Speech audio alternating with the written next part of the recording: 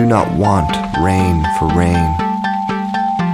I have known summers where the rain would come cool as the underside of a pillow.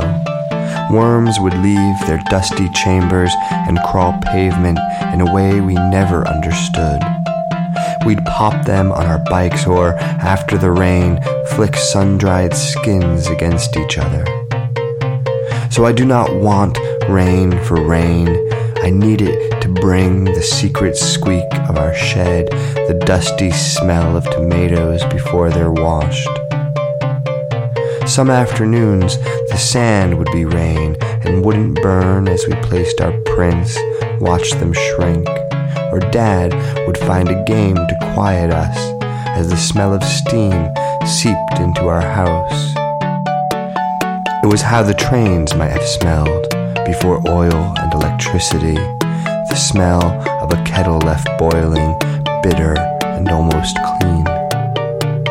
Indoors was all cardboard and closets, and the sun was not mist like a brother who calls to say, "Rain, I forgive you for holding me under gray water."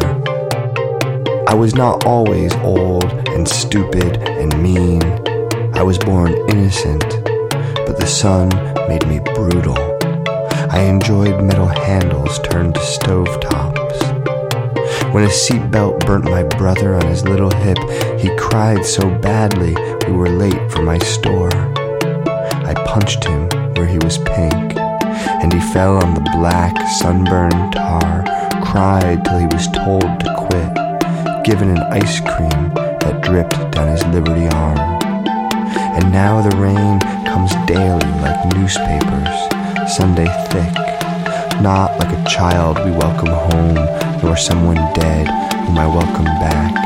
In good dreams, my grandfather takes my hand, says I am forgiven, for getting to his hospital late, for the way I speak to my mother, for living while he is dead.